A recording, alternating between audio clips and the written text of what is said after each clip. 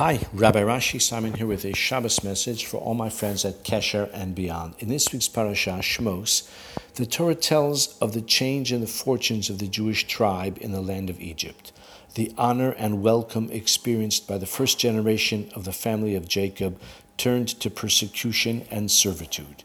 In the words of the Torah, "V'ya'avidu Mitzrayim es b'nei Yisrael befarech," the Egyptians enslaved the children of Israel with backbreaking labor.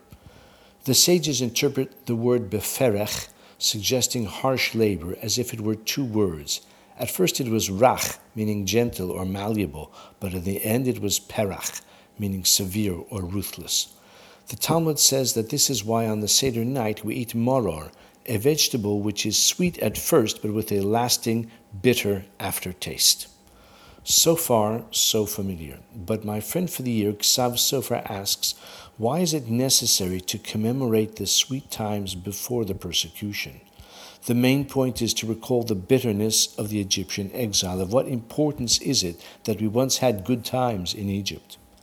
Ksav Sofer explains that the bitterness of the affliction is much more acute when it comes about at the hands of those who once valued, appreciated, and welcomed us. When love turns to hate, when gratitude is replaced by malice, the pain is profound. I wrote in the margin of my copy of Ksav Sofer that without realizing it, the author, who lived in the mid-1800s in Pressburg, which was then part of Austria, eerily anticipated events in Europe in the following century. The countries which first emancipated the Jews and enabled them to participate in and contribute dramatically to civic, commercial, cultural, and political life were the very ones to turn on their Jews with shocking savagery. Indeed, Maaseh Avos Siman Labanim, the experiences of the fathers are a portent for the children. But I would like to add a counterpoint to the formula of the bitterness when love turns to hate. Last week, I visited the Jewish Museum in Sydney, Australia. There is a remarkable interactive exhibit where Holocaust survivors living in Sydney virtually answer questions put to them by visitors.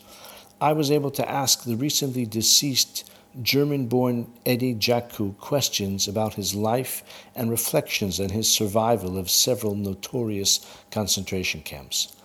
Google Eddie Jaku for more information on his extraordinary life, including his autobiography, published at age 100, entitled The Happiest Man on Earth. After the war, he vowed he would now walk from German soil and never come back to the land that had given me everything and taken everything away from me. Yet when I asked him if he hates the Germans, he said no, he will not repay hatred with hatred. Our enemies want us to hate, but I will not do so. Now, I'm not saying that Eddie's attitude is shared by all survivors. Of course it is not. But I still found it inspiring that a man who experienced firsthand the horrors of the Holocaust refuses to succumb to hate, turning on its head the Egyptian paradigm of love which turns to loathing. May Eddie's memory be for a blessing. Have a wonderful Shabbos and Am Yisrael Chai.